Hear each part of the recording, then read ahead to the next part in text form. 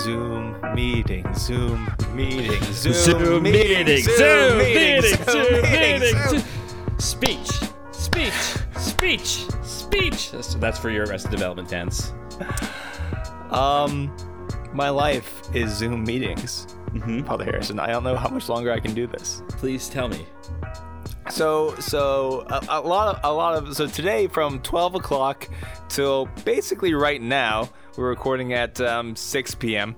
I've been in different meetings. Now, one technically wasn't a Zoom meeting. It was like a Microsoft something meeting. Two of them were diocesan meetings. One was I'm on a board for a nonprofit, and I was in that meeting. And now I guess this is kind of a meeting. Like, this is way more fun than a meeting. But here I am once again seeing people in little boxes on my screen. And normally it was just like once a week or once every other week where I would see a little person on my screen and it'd be Father Harrison. But now it's everyone. Everyone lives in boxes on my screen. I live in a box on my screen. This is my life now. It sounds a little square. Yeah. But terrible jokes aside, let me tell you one of the neater meetings. So friends of mine were just really concerned that they could not baptize their kid. Right, because you never know with like newborns, infants, it can cause a lot of anxiety in the parents, and which is understandable. And who knows how long we're all going to be locked down. And so they asked me, like, should we baptize our kid? I said, in my opinion, this is a time that is an emergency. Baptism is really important. If you want to do this, I think you can. And I suggest recording it, and writing it down and recording it on video. But yeah, absolutely. I think this is the right thing for you guys to do. So we had all gathered for this Zoom meeting for this baptism. So it was myself, the godparents, like the mom and dad of the couple and everything. And it was funny because the parents, they got all dressed up for it, which I thought was nice. And the baby was in the baptismal gown and everything. And they had me start off with a prayer, and then the father did a reading from the Gospels, and then did the formula, pour the water, and we ended in a prayer, and it was really beautiful. It was a little bit sad, but it was also very joyful. Like, it was all these things at once. Yeah. Because we're all gathered together via this weird medium of video chat. And there was a lot of love, just because this family and friends gathered together. We were really happy for the baby. But it's also like sad that we couldn't do it the way we, would have preferred to do it. But also how wonderful that this child received basically, eternal life, and original sin wiped away, and the Holy Spirit set up, in this baby's soul and everything. And it was wonderful at the same time, and a relief to the parents. So it was this crazy, super weird, but beautiful, but a little bit sad moment. And so that was probably the best Zoom meeting I've been a part of. But the second best, and this is a close second. Okay. This is a close second. Before you go, can I ask one quick question? So is the idea then you'll just apply the rest of the rites after when things get back to normal-ish? Yeah, I've got that question because, you wouldn't do the anointing of the catechumen. Right. And would you do the chrism? Yes. You would? Yeah, I would. Yeah, there's rights you can supply it in case of when baptisms are done like that. And then that way it gets registered in the book of the parish. Right. So, good. I'll tell them that. Because it's all about the paperwork, Father Anthony. It is about the paperwork. Actually, quick question. How many stacks of paper did you make the couple fill out? I made them fill out none. So I'm totally involved in this as a friend. This is not my parish. This is not. I was like, I'm just telling you my opinion about things. I'm just kidding. I'm just kidding. Yes. Anyway, sorry. Your second best Zoom meeting. Okay. So my bishop wanted to have a conference call with all the people on all the parish finance councils and parish councils in our diocese. Right. And one of the priests was like, "How about we do a Zoom meeting? Can we please do something like?" Can we get with the times a little bit and do a Zoom meeting? And Bishop's like, oh, okay, can we do that? And our tech guy was like, yeah, we can do that, no problem. So this Zoom meeting had 850 plus people on it. And so I log in on my computer. Some people just called in because you can call into a Zoom meeting. You can do that? But, yeah. You can either call in or log in via your computer thing. And because I'm not an insane person, I turned my video off, right? There's 850 people here. I'm going to be busy doing other things as I listen in on this, But most people didn't turn their video off. And most people seemingly did not know that you could just watch other people on this video. So you got a lot of, more senior parishioners, wiser, more experienced parishioners, And sometimes with a wiser, more experienced in life person, you can't tell if the look on their face is just their age or they're really cranky. And it could have been either, but who knows? So there's a lot of that going on. There was one dude who had... Who is to say? Whom's to say? Which is fine. It's fine. They figure this out. That's beautiful, wonderful. But like some people, like obviously had their iPhone on their belly the entire time. Other people were eating food. This one guy, I saw him chug a whole glass of milk on the Zoom call. He just downed a whole glass of milk. Really? And somebody else had like their little baby with them, and they were just playing with the baby the entire time. And it was just these weird little windows in people's lives. Some people were just doing office work. Other people were just staring at the thing. But the thing is, anyone at any time, any of these 850 people had the option to unmute themselves. Any of these people had the option to screen share with the other 850 people. Now, nothing major happened. A few people accidentally turned off their mute and you heard like just some rumblings or whatever. Cletus, get the milk out of the fridge.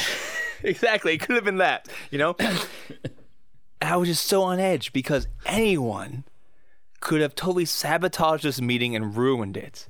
And so I was super excited the entire time. But you know what? Everyone was well behaved, more or less. Things went well. It was kind of nice, but my goodness, the adrenaline of just knowing that anyone could like start yelling at the bishop at any moment. Anyone could start screen sharing whatever video game they were playing while they were listening to this at any moment was so... The adrenaline was pumping through my veins, and it was the best Zoom meeting. Second best next to the baptism that I've ever been in. The end. That's my tale. Amazing. Wow, that's amazing. It is. Huh, cool. Do you want to introduce the podcast? Oh, yeah. I have no comment because it's so amazing. And my one of my parishioners who's a doctor is texting me at this as we're recording. Okay. So go ahead and introduce. Okay. Welcome to Clerically Speaking. I'm Father Anthony. I'm Father Harrison. All right. Why is a doctor texting you? Do you have the Rona? What's going on, buddy? I don't. So on Tuesday. So I'm gonna get a little serious, I guess now. Okay. I tweeted a little bit about this. Sure. So on Tuesday, I got the call that you're kind of like you're just kind of mentally preparing yourself for. Someone's dying. They need anointing of the sick in a care home, right? And everything's on lockdown in Canada too, with regards to like in my province at least, with regards to care homes and stuff like this. So we called the care home to see, can I come in? Like, because some of them just won't let you in, right? Right. Yeah. They said, oh yeah, no. This is actually where it's really helpful because all these care homes in town, I say mass at them once a month. Not right now, obviously, but usually I say mass at them once a month, so they all know who I am. Yeah. Which is helpful, I think. There's an established rapport with the staff. Anyways, so I go there, and you're just kind of like you're a little nervous. Yeah, man. Right? He's in an isolation room. Now, this place doesn't have COVID-19 or anything like that. But at the same time, as we know, this thing can be hidden for a while. And social distancing doesn't exist in a care home. Mm-hmm. It can't. It can't. It's just not possible, right? But they were very good. They come in, they take my temperature to make sure I don't have a fever, ask me some questions before I'm able to go visit anyone. And they give me gloves and a mask and a gown to put over my clothes right away. And I go into his room. I'm the only person there. I'm the only person there because they won't let the family in to be with him and he's dying. Like they said he's going to die in the next hour or two, right? Wow. Yeah. So I go in, I anoint, and I realized that I already realized some things after this that I need to get the shortest form of the anointing prayer onto a piece of paper.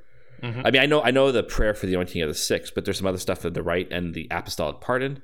I don't have the apostolic pardon memorized.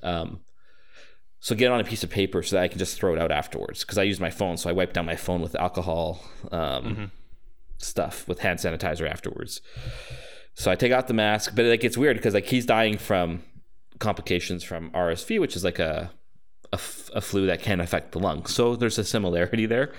And I'm getting out of it afterwards. I'm like, I didn't have anything to cover my eyes. Yeah. That's not good. And I get home and I just get out and I throw the stuff in the bags. I wipe down my hands like crazy. I get home. I take my shoes off, leave them downstairs, and I throw my clothes into the wash right away. Because, I mean, you just don't know, right? You want to take every precaution right now. And I jump straight in the shower. And about 2 hours later, the family member who called me initially called me back and said, like, in tears, not because their loved one passed away, but because I was willing to risk my life to go anoint them. Yeah. I was just like, oh, I was like in tears afterwards. I was like, what? Yeah, absolutely. I mean, it's funny. Like I've been reflecting on this and praying about this a little bit and just thinking like, it's amazing how when the duty of the moment forces itself upon you, you just do it. There's no, like you know how, like when we're struggling with sin and stuff like that, we get into all these little head games and we play around with the thought and we juggle with it and we just, blah, blah, blah. Yeah. But when like a serious moment that requires you to even maybe put your life on the line, possibly. I mean, I'm not trying to make myself into a hero here because I think the chances that there's anything there is very, very low. Mm-hmm. But those thoughts cross you just go and you just do it. And it's amazing how the second guessing just leaves you right away. Yeah. And you start to get a little sense of inkling of people when they're in these dangerous places, like in war and stuff like that, how you just have to kind of make a decision. You can either go forward or you can run away. Right. And and hearing like that phone call was just like, he goes, none of us could be there for him. You were the last person he saw. He was unconscious, but you're the last person to see him.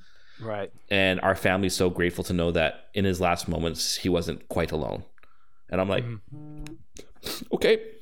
Yeah, no, that's wonderful. Yeah, it's something about like the how do I want to say it? Just how important duty is. Yeah. Like, yeah, there's this fear and there's maybe like a moment of internal hesitation, but then you're like, but I'm a priest and this is what a priest does. Mm-hmm. And so you just do it.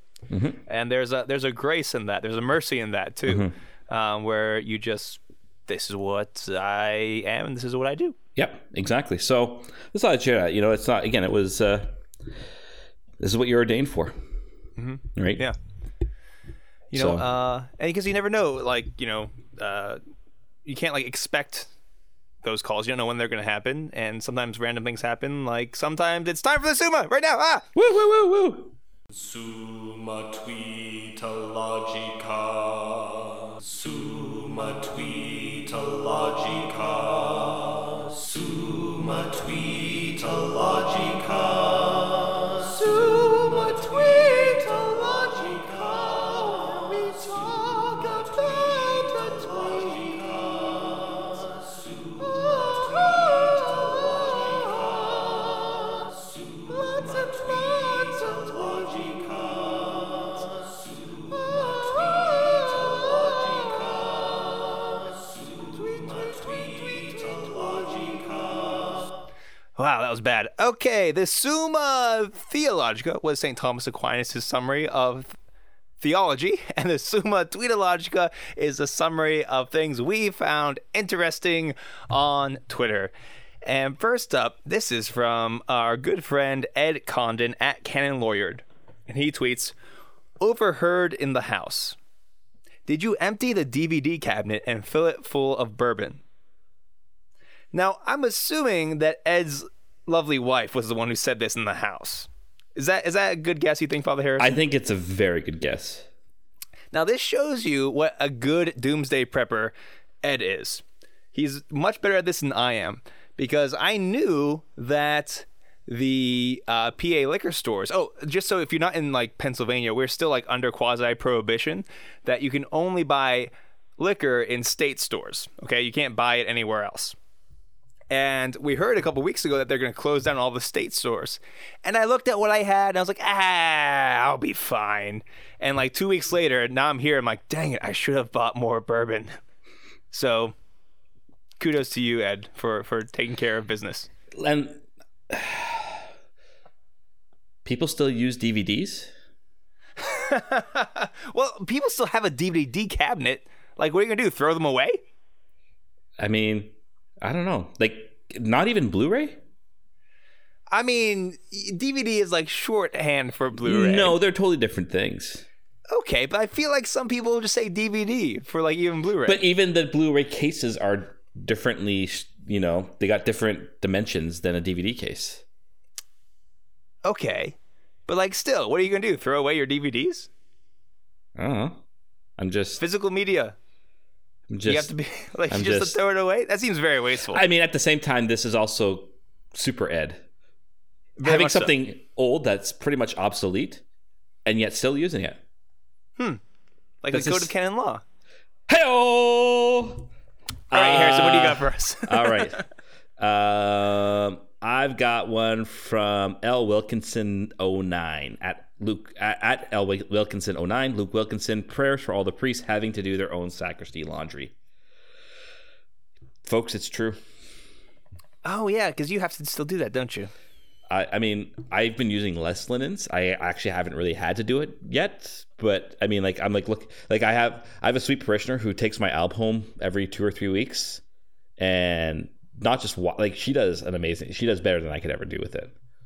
And now I'm just using it, and I'm like, I gotta wash this thing, which is fine. I've washed it before. I can wash my own clothes, and my own stuff, my own sacristy stuff. I did used to go to seminary. I had to do these things. Exactly. But she just does a much better job than I could ever do. Mm-hmm. And yeah, it's like how to do the crease lines properly on your corporals is because you want it to fold out properly. There is a technique. Absolutely. You don't want the backside of the corporal to be what's going to show up on top, because you want the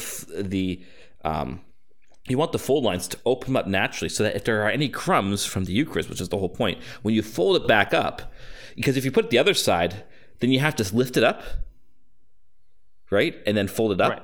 So it's like there is a technique and there is a method to the madness of the fold, and it's not as easy as it looks, folks.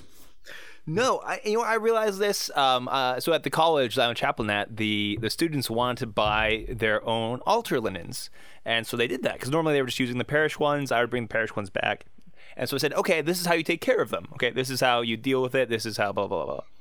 But I didn't tell them how to fold it, because I don't quite know how to fold purificators or whatever. Mm-hmm. But I know when they're folded incorrectly, and I know when no starch has been used, and I know when there's been no ironing at all. And I was like, oh, it made me really thankful for all the work the parishioners do who take care of the altar linens. Absolutely. It's a big deal. It is a big deal. Now I don't know who the heck is taking care of our linens. I'm just grateful it's still not me. So that's where I'm at with this. Gotcha. That's fair. Yeah, no, it's an interesting time.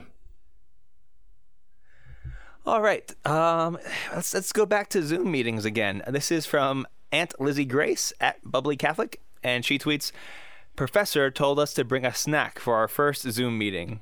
Everyone else ate fruit, veggies, and trail mix, while I drank a Guinness because I know my worth." Amen.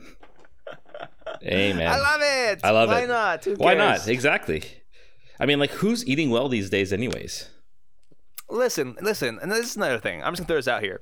As long as you don't have a problem with alcohol, if you don't spend at least one of these quarantine days doing a little bit of day drinking, I feel like you're missing the whole point of this. So, well, here's my thing with day drinking. Okay. This is my one little thing about it. It's like I have no problem with it. The problem is alcohol makes me tired. Mm-hmm. And I don't want to feel tired at 3 o'clock in the afternoon. But the thing is, you can just take a nap at 3 o'clock in the afternoon. Yeah, but you see, you underestimate my ability to nap. I have no ability to nap. I'm just gonna be tired the entire day. Mm-hmm. So, listen, I know like a lot of people are back to a work schedule, and some people can't do this. But some people are kind of in between jobs right now. And maybe just take a day. Just one day. Don't go crazy. It is still Lent. Yeah. But I don't know. It's just my All opinion. right. This one is from Cardinal Welke at, I'm gonna totally butcher my German here, Archbishop Kuhn. I have no idea how to say that. I can read a bit of German. I can't. I faked my way through German. I can't actually. Like 4 years ago. Erzbischof, Köln. Right. Anyways. I feel like you're about to say a swear. Stop it. Köln. Okay. Anyways. Köln. He says this. That's an umlaut, or at least it should be with the OE. I have decided to open our seminary for the homeless while our seminarians are gone due to corona restrictions. We want to offer warm meals and access to restrooms and showers to those who have nobody to turn to these days. Like, yeah, my goodness. Like, amazing. And there's pictures of him, like, serving meals to the people who are living in the seminary. Like, how beautiful and amazing and awesome is that? I was just like, this is the response. I mean, obviously, like, listen, it's a nice idea. Like, we might say, hey, why don't we all do this? Yes, but like, there's also logistics. He probably has a team of people helping him look after the seminary to look after this, right? And security and all this stuff. But still, like, what a beautiful gesture, because there's a lot of people who, like, the poor, the homeless, those who are couch surfing and stuff like that, or who have no family. There's a lot of people who can easily be neglected and who also need to stay inside and need places to go. And what a beautiful thing that the seminary is doing this. Absolutely. I agree. And it's one of those things. Yeah. There's probably a big organized effort in this, and a lot of people are there to thank. But, it takes the bishop to be the bishop and decide what to do. And it's just kind of refreshing to get this really back to the basics. What should Christians be doing right now? We should be taking care of the poor. We should be helping those, especially now, exactly, who are always, vulnerable, but even more so now. So that's like, wow, it's amazing. Yeah. Amen. Cool. Wow, that was a fast Summa. It felt like a fast Summa. I just drank a coffee that had... So I ran out of coffee beans, which is very sad. Normally, producer Nick, he roasts his own coffee beans, and I take them from him. I take the coffee beans from producer Nick. And I've got my own burr grinder and espresso machine set up, and it's awesome. I'm very blessed. But because he's quarantined like an hour away from me, I'm not leaving my place for coffee beans. What I do have is my Keurig. Oh. I know, but desperate times, right? We all have our crosses. Some people lose their jobs. I can't have the coffee I want. Who's to say who's suffering most? Okay, so, but the K-Cups I have are the Starbucks ones with like ×2 caffeine. So that's why I'm tripping over my words even more so than usual, because I just had a big old thing of that. Let's do something a little different in this week's Presbyteral Exhortations. And now it is time for Presbyteral Exhortations. Oh, yes. Quite good. Indubitably. I bet they can't wait to learn. They're gonna learn so much. It's my favorite part. It's the best part. Yes, quite. Yes, quite. All right. Let's see. Where are we? I'm going to pull this up. While you're pulling it up, Yes. I'm just gonna. I have a friend. I want, and she listens to the podcast. Congratulations. She listens to the podcast, and I want you to say something in hopes to encourage her. Okay. I'm not going to reveal details where it is or anything like this, but their RCIA program is telling them not to go to confession until it gets closer to their reception into the church, because you shouldn't go to confession. You shouldn't go do your first confession until it's really close to doing your first Eucharist. Okay. Did they say why? Nope, that is the reason, because you should do it really close to getting the Eucharist. Okay. Did they mention that you can go right now and then go again right before you receive? They're saying you should. Like you can go to confession more than one time. They're saying that you shouldn't. You shouldn't until you should only go once before your first Eucharist.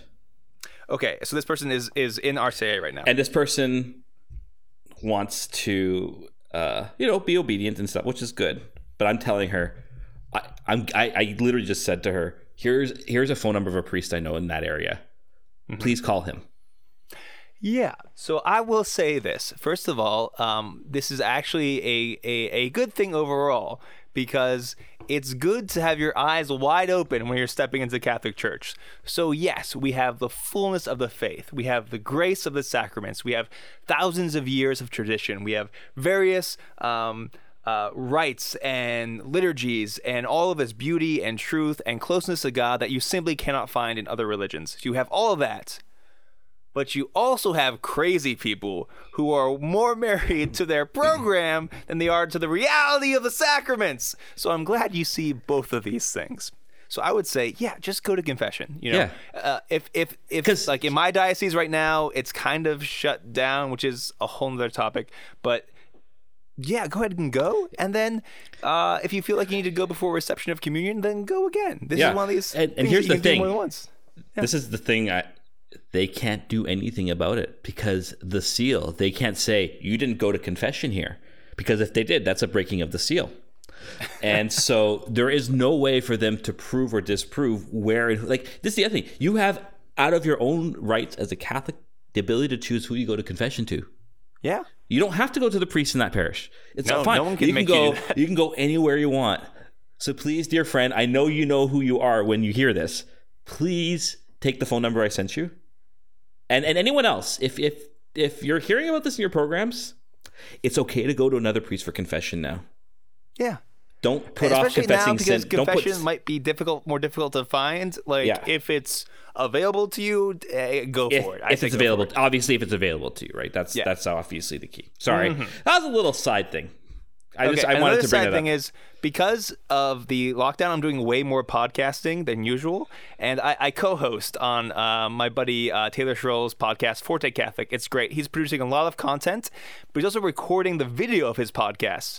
So I see on my screen me recording with him while I'm recording with you, and my whole life is podcasts and people and little video boxes. I'm going crazy. Okay. Let's talk about what we're going to talk about today in Presbyterial Exhortations. You ready? Yes. I'm ready. Good. Okay.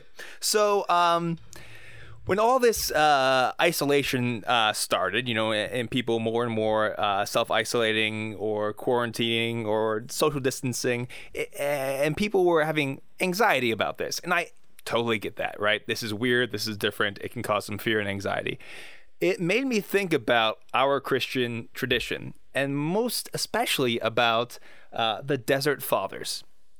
Now, the Desert Fathers were these men, and there's also women involved in this as well, so Desert Mothers and Fathers, who, after the time of persecution, so after kind of the persecutions of Christians were over, there's a kind of a lacking, seemingly, in the church, because the idea of becoming a martyr, like, that was the most excellent way to achieve holiness in the minds of a lot of Christians. You know, that's how you really were to give your life radically over to God, and martyrs were very much honored.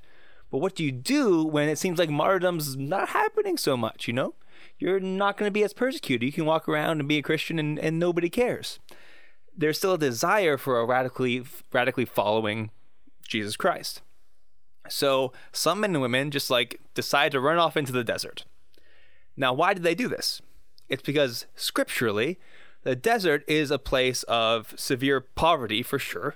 You know, a place of testing, a place of isolation, but most especially, it's always a place of closeness to God.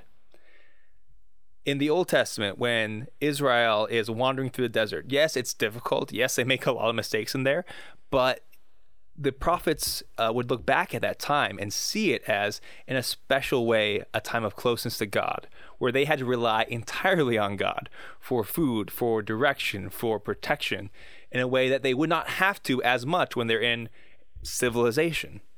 Jesus Christ, he goes out into the desert for 40 days. We're experiencing Lent right now. This is a time to set everything aside and to focus on God. So these men and women decided to do that in a quite literal way, and especially in the areas in Egypt, go out into the desert to pursue a life of holiness, very oftentimes isolated, but also in small groups, small communities. There might be a master and disciple relationship in these really small groups. Anything to add about that description, Father Harrison? Nope, you're doing good. Good, okay.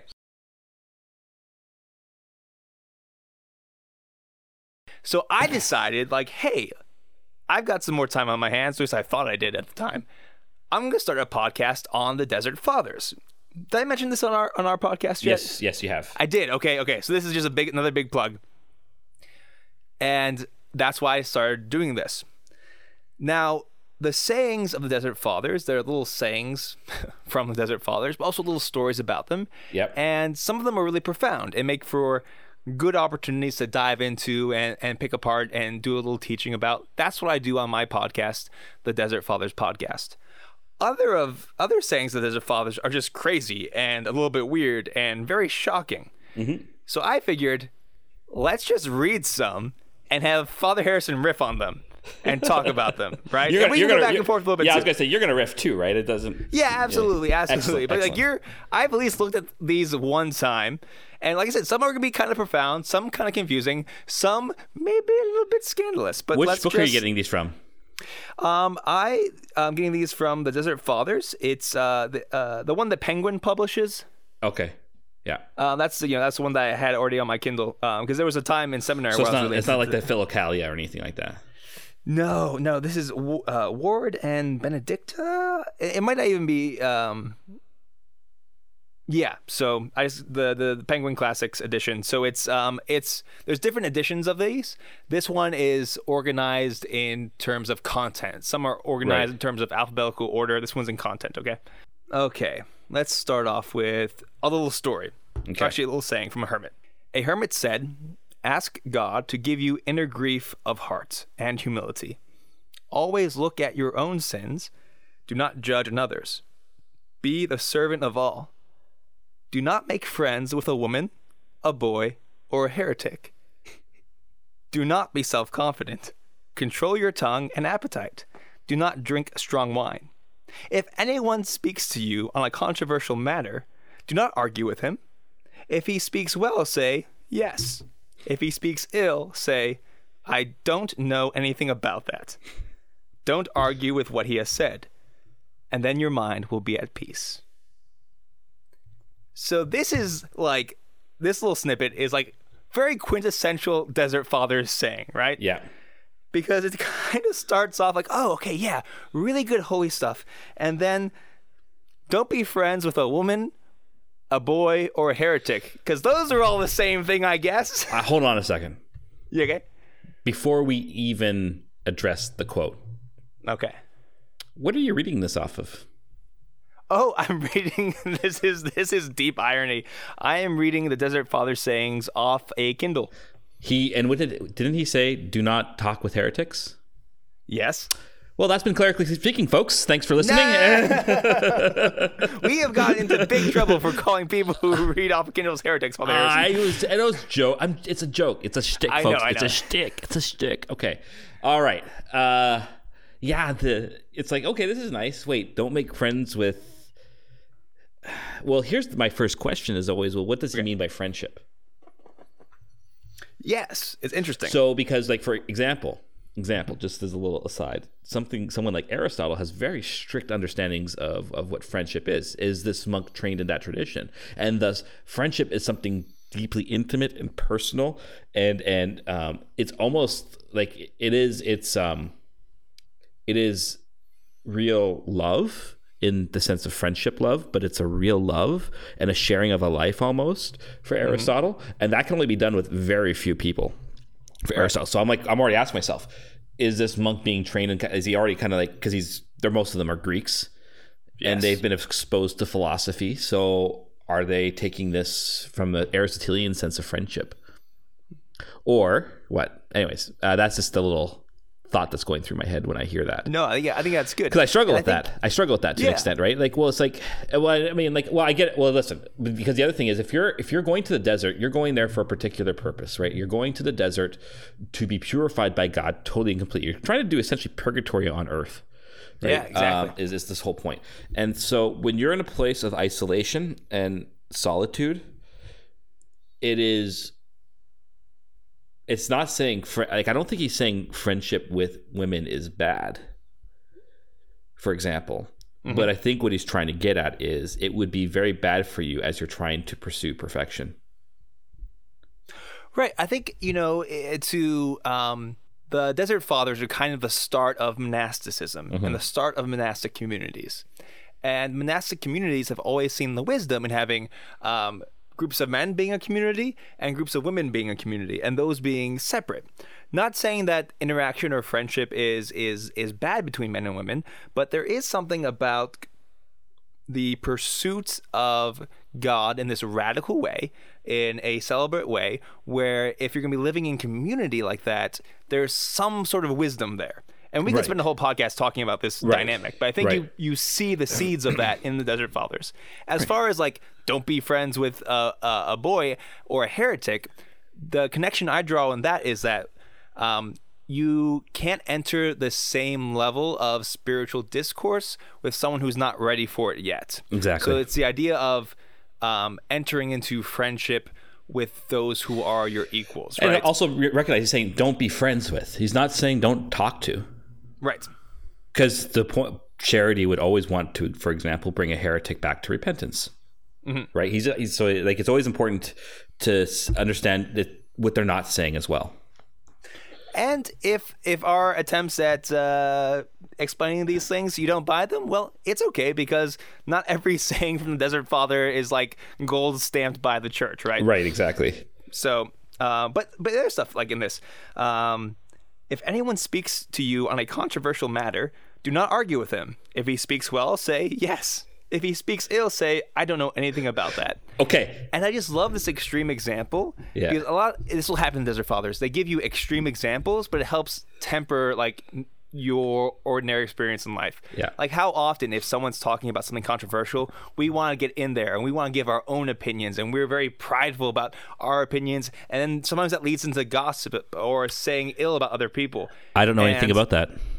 Yeah, I don't know anything about that. Or if he's speaking well about something, you say yes. Well, you mortify your own speech and your own pride. What was it he said about if there's like, what is it, not if they're speaking well, but what was the other part again? If he speaks ill, say I don't know anything about that. I'm just saying that you're speaking ill. That's why I said okay. Yeah. This is how I'm going to go on Twitter from now. I'm going to either say yes or I don't know. And those are my only two responses now on Twitter forever. But no, but it's also about like the whole point is like your opinion actually doesn't matter. Let that sit for a little bit. Your opinion doesn't actually matter. And here we are giving our opinions about things. It doesn't matter. Doesn't matter, actually. I'm okay with this. My opinion, if one person listens to this podcast, that's okay. My opinion doesn't matter. All right, let's do a story from Arsenius. Okay. And he's an interesting character. So I only know about Arsenius through these different sayings. So I'll share a story after we read this one. But once Arsenius came to a place where there was a bed of reeds shaken by the wind. He said to the brothers, "What is this rustling noise?" They said, "It is the reeds." He said to them, "If a man sits in silence and hears the voice of a bird, he does not have quiet in his heart.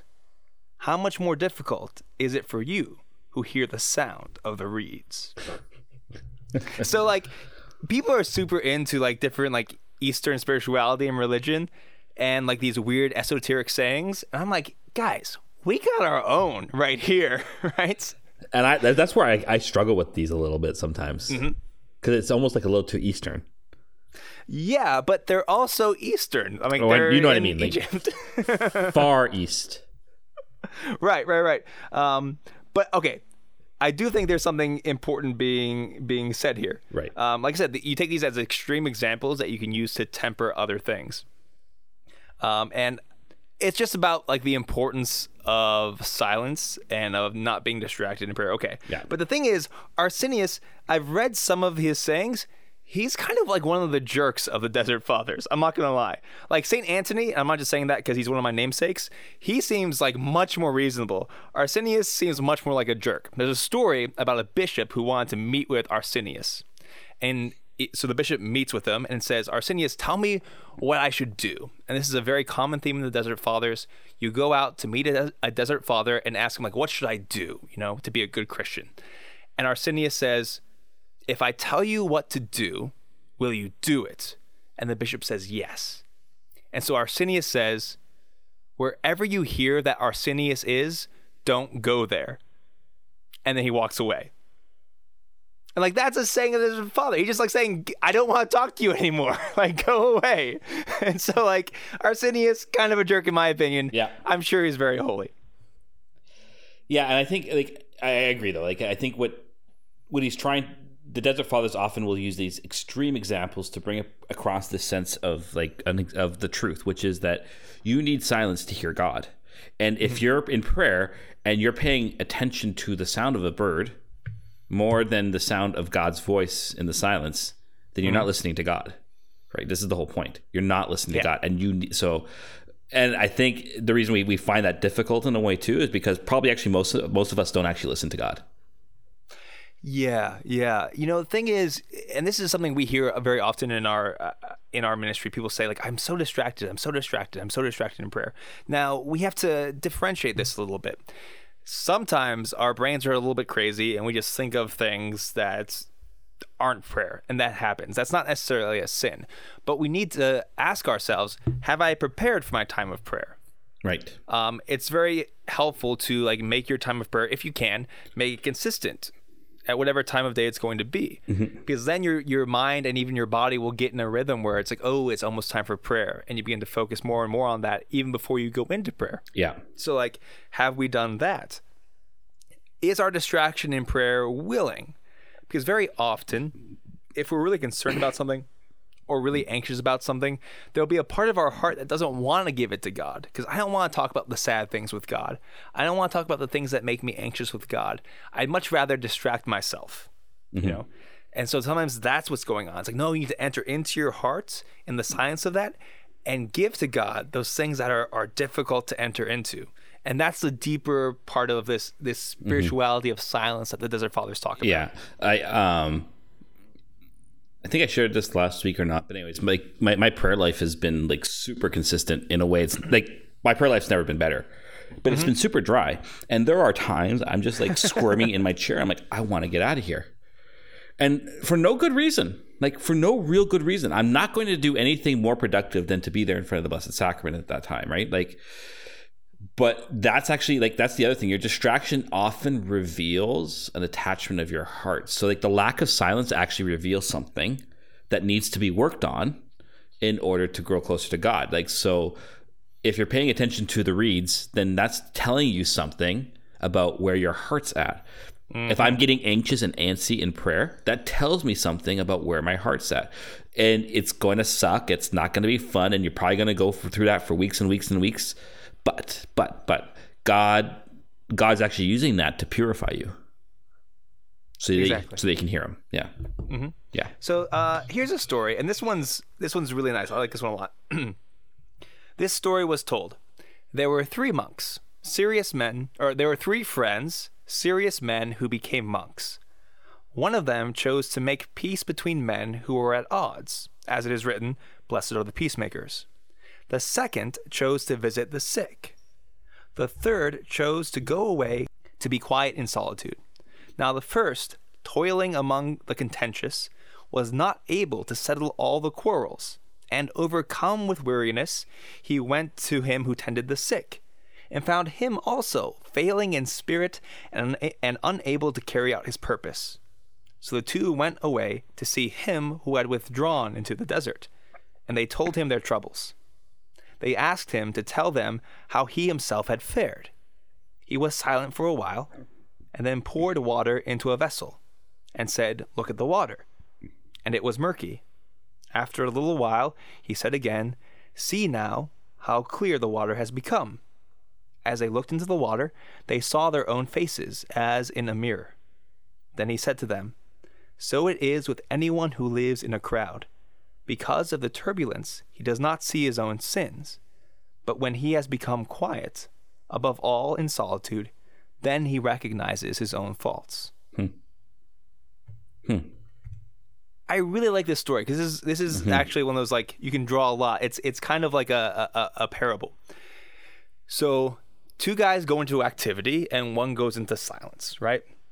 The two who go into activity, they're super worn out by trying to make peace among people, by trying to tend to the sick. And when they ask how the one who's gone to silence has fared, he points out to them that if you're always in activity, you're not going to see your own sinfulness.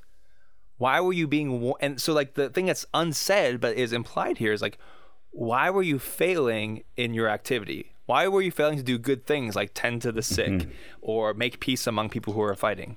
You failed because of your sinfulness, and you didn't see your sinfulness because you were too busy in activity. Yeah, I agree. I actually, I have nothing else to add because I think. Yeah, sorry, I like that one so much. I had the thoughts fully formed in that. No, that's good. That's good. I have nothing else to add. I think you explained it perfectly.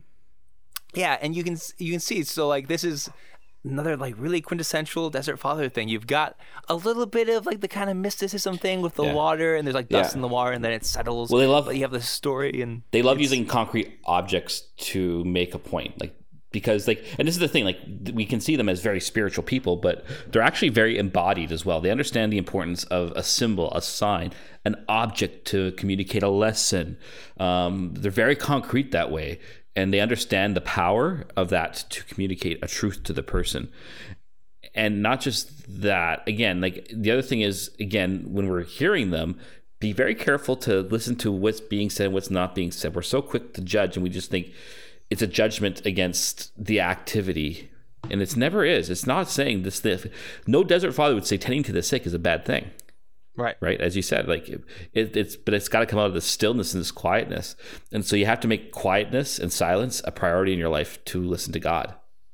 And so they're not judging the thing. They're saying, but it's not right. Often they're saying things aren't rightly ordered. Exactly. And there's something like that wisdom of the understanding concrete images that comes from their lived experience, because they're out there in the desert without like books, without distractions, just like looking at stuff. A lot of times the activity they would do would be they would sew baskets with reeds. Yeah. And that's how they would sustain themselves. They would trade baskets for food, or people would drop off food for them from the town. But they would do this very tedious work over and over and over and over again. So they took time to like just experience the world as it was. And so, yeah, when they see water and dust mixed together, your mind starts meditating on how that could be symbolic of something. Exactly. So you just your eyes open up. And this will happen if you ever go on a silent retreat for like more than 3 days. I think you need more than 3 days. If you ever are blessed enough to go on at least a week of silent retreat, the world starts speaking to you in much crisper and more profound ways. When you can't speak, when you're not allowed to read anything but scripture, like it speaks to you. And so you can see where they got their wisdom from. You know, if you're just as a little aside, if this stuff is like, you're like, this might have something to say to me. A person to read who's a contemporary, but who very much lives out of the desert tradition is Catherine Doherty, founder of Madonna House. She has a great little book called Pustinia, which talks about like going on these desert days where you go into a cabin and you bring nothing but a Bible and bread and water for 24 hours. And that's all you do is you just pray and fast for 24 hours. And it quickly reveals your heart to you. So if you're ever interested in this stuff, she's a good contemporary person. And her book, Pustinia, I think, can give you some practical tips on how to live this experience. Okay, so that's a story that we just talked about that I love. I think it really encapsulates the wisdom of the Desert Fathers. And now we're going to talk about one that's super crazy.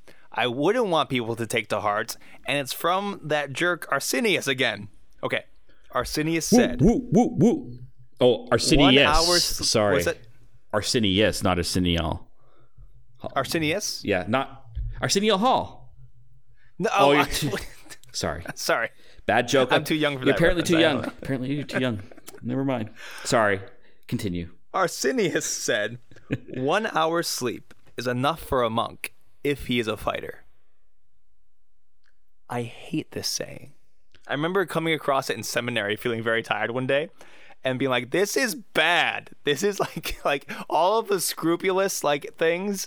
Like if you read this and take this to heart, this will make you a crazy person." So this is why like you have to be a little bit discerning in some of the sayings of the Desert Fathers. And not just that, like there are some people who can function with very little sleep. Like apparently Cardinal Ravasi, he is the prefect of like culture or something like that in Rome. He takes care of a lot of like culture, intercultural dialogue and stuff like this. And apparently he gets about 2.5 hours sleep every night. And he'll take a half-hour nap in the middle of the day, and that's it.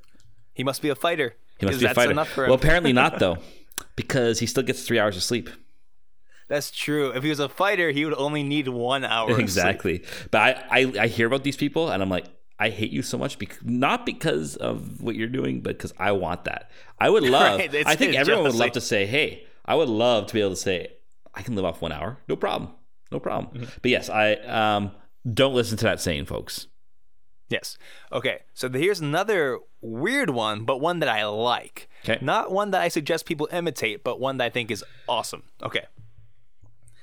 They said of Agatho that for 3 years he kept a stone in his mouth in order to teach himself silence. That's it. That's the whole saying. That this dude, in order to keep himself from speaking, just kept a stone in his mouth the entire time for 3 years. That's amazing. I love it. But this is something that comes up time and time again in the sayings of the Desert Fathers, like this. And you see it in the church fathers too. You see it like a lot in the ancient wisdom of the Christians, like how important silence is. That like speech is where we so often trip ourselves up through pride, through gossiping about others, through not focusing on your interior life. You just say whatever you want to say and you never focus on what's interior. So like these monks went to extremes to stay silent. But that's something we still see in the tradition today, right? With Carthusians and other religious orders where they stay silent throughout the day. Exactly. And I think I want to say that if you're feeling challenged by the constant examples to silence, that's probably the Holy Spirit convicting your heart. Because we need silence, right? Mm-hmm. If you do not have silence structured into your day, you're not going to be able to hear God. I'm going to do another one on silence because this is great. Good.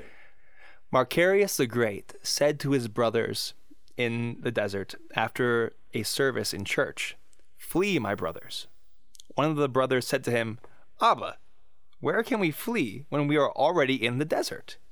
He put his finger upon his lips and said, "I tell you, you must flee this." Then he went into his cell, shut the door, and remained alone. I love it! It's so intense. Yes, it is. It is. It's like, and sometimes, I don't know. I'd have to read up on this a bit. Mm-hmm. How much is this coming out of the Christian spirit? And how much of this is coming out of Stoicism? Yeah, or other cultural influences upon the fathers. How much? Sure, like how much is this? How much is this really kind of flowing out of the like someone like Saint Anthony, for example, is different because like his whole decisions of life were based on Scripture. Right. And his encounter with Scripture, and he would read the Scriptures all the time. It was known that he memorized a good chunk of the New Testament. And, but like a lot of these guys, sometimes the way they talk about things, you're just like, okay, but there's that little part of me that kind of keeps on asking that question. How is Jesus the center of all this? Mm-hmm. It's just a question. I have no answer to it. It's just a question that kind of rises in my heart. Yeah. And I think you see a mixing of what's going on in the culture, or what's understood as mysticism and Christianity, and you see the church through the Desert Fathers kind of discerning this and seeing what's stick. Because you'll read some of these stories and some of these sayings, and you're like, yeah, the church really stuck with that. Yeah. And you'll see other ones where you're like, for example, this one, they said of Sarah, so there are desert mothers as well. They said of Sarah, of blessed memory, that for 60 years she lived on the bank of a river and never looked at the water. Now, I'm sure if you focus enough, I can pull something spiritual out of that, but that also seems weird. Why record that? I don't know what's going on there. So you'll see things that are like really beautiful gems that are deep, that can really help you enter more deeply into the spiritual life, and other stuff you'll see that's crazy. That's why I made a podcast where I can talk about these things and teach them and pull out the good ones and ignore some of the crazier ones. Right. And it's called the Desert Fathers Podcast. So what got you interested in the Desert Fathers? I don't know how I first stumbled upon them, but I stumbled upon them somehow. And just reading the sayings of them, I was like, this is so weird. This is like this, something's like this they're so intense and their sayings are so crazy, and there's these little stories and the images of the stories, like that one with the water and the sand, like just stuck into my brain. Right. There's something very kind of like punchy about them. Right. And I liked that. So it was just kind of like, I like whatever this genre is of Christian spirituality. Gotcha. And then going back to it, saying like, hey, you can grow in holiness while being isolated. You can grow in holiness while being alone. In fact, there's some really important things about being alone in the Christian spiritual life. There's some really important things about taking time for fasting and isolation. And I think so often we get a little bit too worried about disciplining ourselves because we're so afraid of scruples. And that's reasonable. But we also have to take time to realize, discipline and self-mastery, that is a part of the Christian spiritual life. We have to do that with the right understanding and right order, and remembering that everything comes from God's grace. But this seems like a strong counterweight to a lot of modernity. Maybe that's why I like it so much right now. Like, by itself it's too heavy, but sometimes you need like strong examples and heavy counterweights to balance things out, if that makes sense. Yeah. So I'll share as we're kind of concluding here. I still remember one of the most memorable homilies I've ever heard was from Cardinal Collins, then just Archbishop Collins. I went prior to the Eucharistic Congress in Quebec City. I went to, they're inviting youth, they had like some youth delegates go from all across Canada, Quebec City the year before to help pump up and get ready for the Eucharistic Congress. So I was chosen for my diocese to go. So I go there, and Cardinal Collins is preaching at a shrine in Quebec. And he starts off with this story, and I forget which Desert Father it was. But this monk goes up to this elder, and he goes up to him and he says, "What must I do to become perfect?"